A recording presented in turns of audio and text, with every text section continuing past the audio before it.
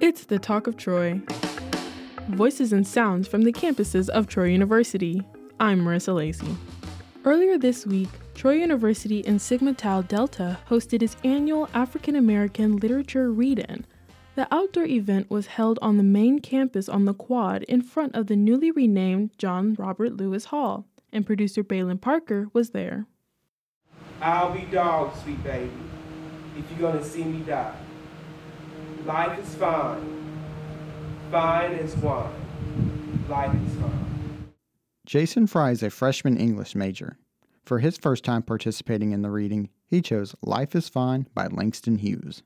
I've always enjoyed poetry, and so to have a chance to come out on John Lewis Quad to be able to recite one of my favorite poems, I think that was a great opportunity.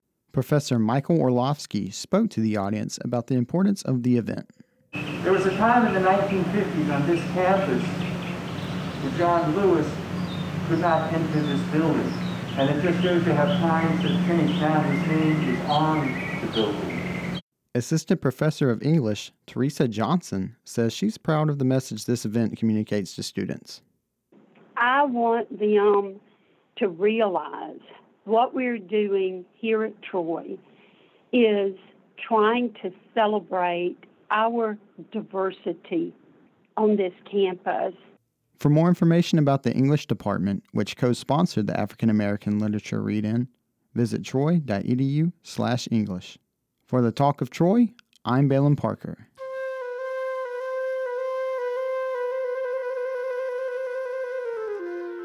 Across the United States, many small businesses have been impacted by COVID-19. Last April, we spoke with recent Troy University graduate Sherman Harvey about her new local business, Sherman Smoothies Cafe in downtown Troy. At the time, Harvey had plugged in her blenders, picked out her fruit, and opened her doors, hoping for success. But soon, COVID-19 started spreading rapidly across the country. Everybody was starting to, warm up to me and try some things out. That was pretty good. But now that the students aren't here and stuff like that, it's kind of slow now. Fast forward, almost a year has passed. We have hot coffee and we have a loaded coffee smoothie as well.